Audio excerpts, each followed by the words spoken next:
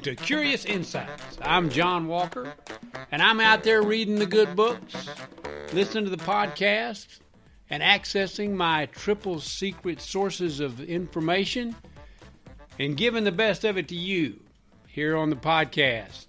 I'm here to illuminate, educate, and agitate. Welcome to the show. I hope you enjoy it.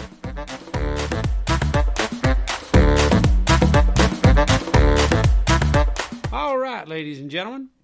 Today we're going to talk about a man by the name of Alfred Nobel.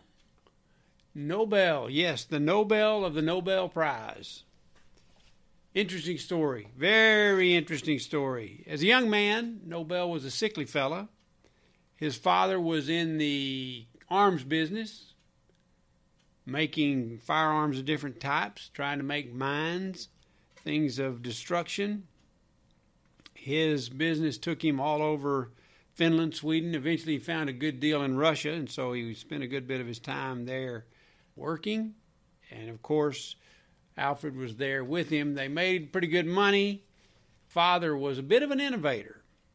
Don't know that he invented anything militarily that was of any great note. However, he did later on in life figure out plywood, as I understand it. They had the money and the wherewithal to bring in tutors for their children. So little Alfred learned from tutors. He became proficient in 5 languages, a prolific reader, and wrote poetry. He may have had in his lifetime one relationship with a woman that didn't work.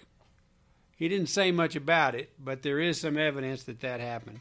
Spent his whole life single. Alfred Nobel never married. As he got older and got ready to get into the world of business, he jumped into his father's business. At the time, nitroglycerin had already been developed. A couple of guys had figured out how to make that stuff, but it wasn't very useful. Put the fluid out and hit it with a hammer and it would explode, and that was about all anybody could do with it. Needed something to stabilize it. And evidently, Alfred Nobel was the first to figure this out. Now, there are some who say it was a total freak luck deal. He had packaged the nitroglycerin in something surrounded with some kind of unique clay. And the nitroglycerin leaked out into the clay. And when you take the clay with the nitroglycerin leaked into it, you have kind of what is eventually dynamite. Or, as it was called at the time, Nobel's safety powder. Dynamite is what stuck. Nobel says it wasn't an accident, and he generally is a fairly honest fellow. It wasn't an accident. It was something he figured out on his own. Anyway, it obviously made him an extremely wealthy man. And he, over the years, made a lot of money, of course, with his dynamite, with other military things. His family made a good bit of money in the oil field. At one point, they became very wealthy. In fact, he became one of the wealthiest guys around. It's also interesting that he came up with this idea. I guess he got some kind of a peace idea in his head that, you know, how do you reconcile the fact that I make dynamite for a living, and that's what's used in wars, also in mining and in things like that, construction. But he wanted to make a bomb that became too devastating to use. The idea was that he was going to be involved in promoting peace, I guess, by having a bomb so powerful nobody could use it. Interesting, I read a book about Alfred Nobel that was written in 1942, and the author continuously ridiculed Nobel as this bomb too big to use. It was a ridiculous idea. And I thought, my friend, in just a couple of years, you're going to see a bomb that will change your view about how devastating a bomb can be. And does a bomb get too devastating to use? And in fact, I think we live in a world now where we have said that bomb is too devastating to use. But he had a lot of money. And before he died, he said, quote, "I intend to leave after my death a large fund for the promotion of the peace idea, but I am skeptical as to its results. Originally, this money was set up kind of as a financing for dreamers. He envisioned it as money that would go to guys who were trying to do some kind of peace things, but they couldn't get them done because they had to worry about making a living. His thought was, okay, instead of those guys having to worry about making a living, I'll take care of the money. We'll get this awarded to them, and then they can do these dreamy things for peace. The reality is it never has been that. It's always been more or less a reward for the most accomplished. Most of the people who win the Nobel Prize are extremely accomplished in their field.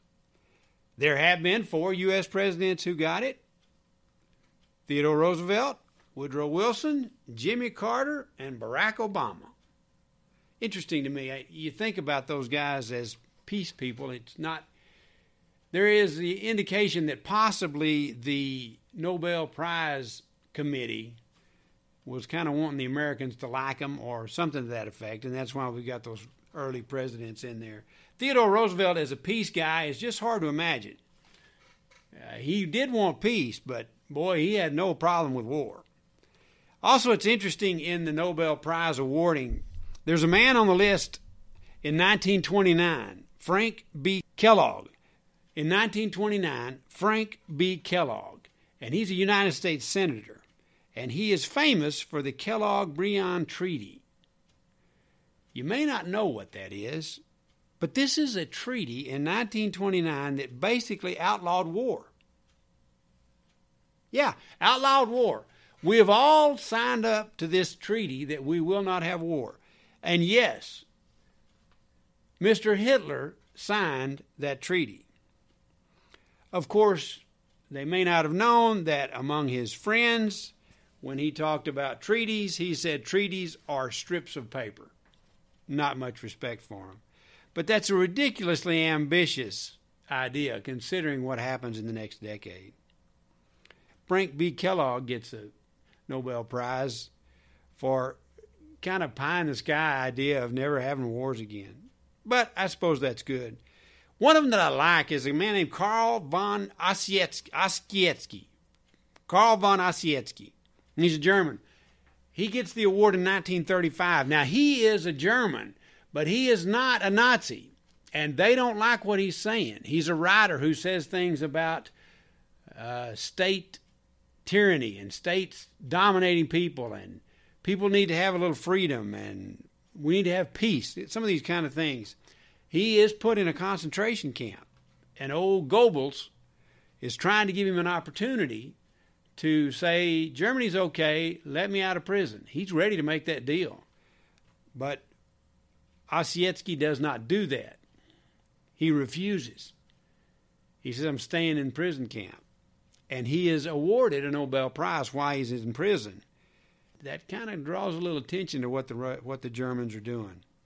He stayed in prison and eventually died. And to me, this looks like one of the really good uses of the Nobel Prize. It's causing attention, drawing attention to things that it needs to draw attention to. So Nobel has in his will the idea of a prize that's given every year, every 5 years. I think it began out as it had to be awarded every 5 years. But it became kind of an annual deal. Of course, during the wars, it was not awarded. But how did we get from a guy who made a living making dynamite to a guy who finances the most prestigious peace prize in the world that still goes on today for well over 100 years? Well, it's an interesting little story. You go to the 1905 Nobel Peace Prize winner, and it's a lady, the first woman, Bertha von Suttner. And this is the explanation for how we go from dynamite to peace. She was a highly educated woman. Alfred Nobel was looking for a secretary, and he wasn't looking for a secretary that would take notes. He was looking for a secretary of extreme intelligence and an intellectual equal to him to help with some major things, I suppose. She had agreed to come and become his secretary, and he had even built part of an addition to the house to have room for her. But she changed her mind, went back home, and got married. which is part of the reason that she was looking for work when Nobel was looking in the first place. She had fooled around with her student. She had fooled around with a young student, and the family said, "That's enough. You got to go work somewhere else. We don't want that anymore." She agreed to leave, but after she left, he called her back and they married. But Nobel and Bertha became good friends and stayed friends all their lives. She became a convert to the peace idea, and she kind of asked for an opportunity to talk to Alfred Nobel and convince him of the peace need. And she spent a week with him, and he said she didn't quite convince him, but it looks like she is the reason that we have the Nobel Prize today. She convinced him to take some of his money and put it in that kind of work. Interesting, I'm suspicious of some of the awards that are given by the Nobel Prize. Of course, I'm suspicious of the Pulitzers. All those awards, they seem like they become extremely political at times. But you got to admit, giving a significant amount of money to someone who has done something significant for peace on the planet, that's a good idea. It's a good try. And I think it's a good thing that he did that. It's interesting that he goes from a life of building dynamite and developing dynamite to being known as the man of the Peace Prize. And it says a lot. It's a great witness to what friends can do. Bertha got an opportunity to try to convince him, and evidently she did. The value of relationship and the value of effectively articulating your beliefs. It's a good story. It's an interesting story. And I hope it helps you. Hey, read a good book and try something new.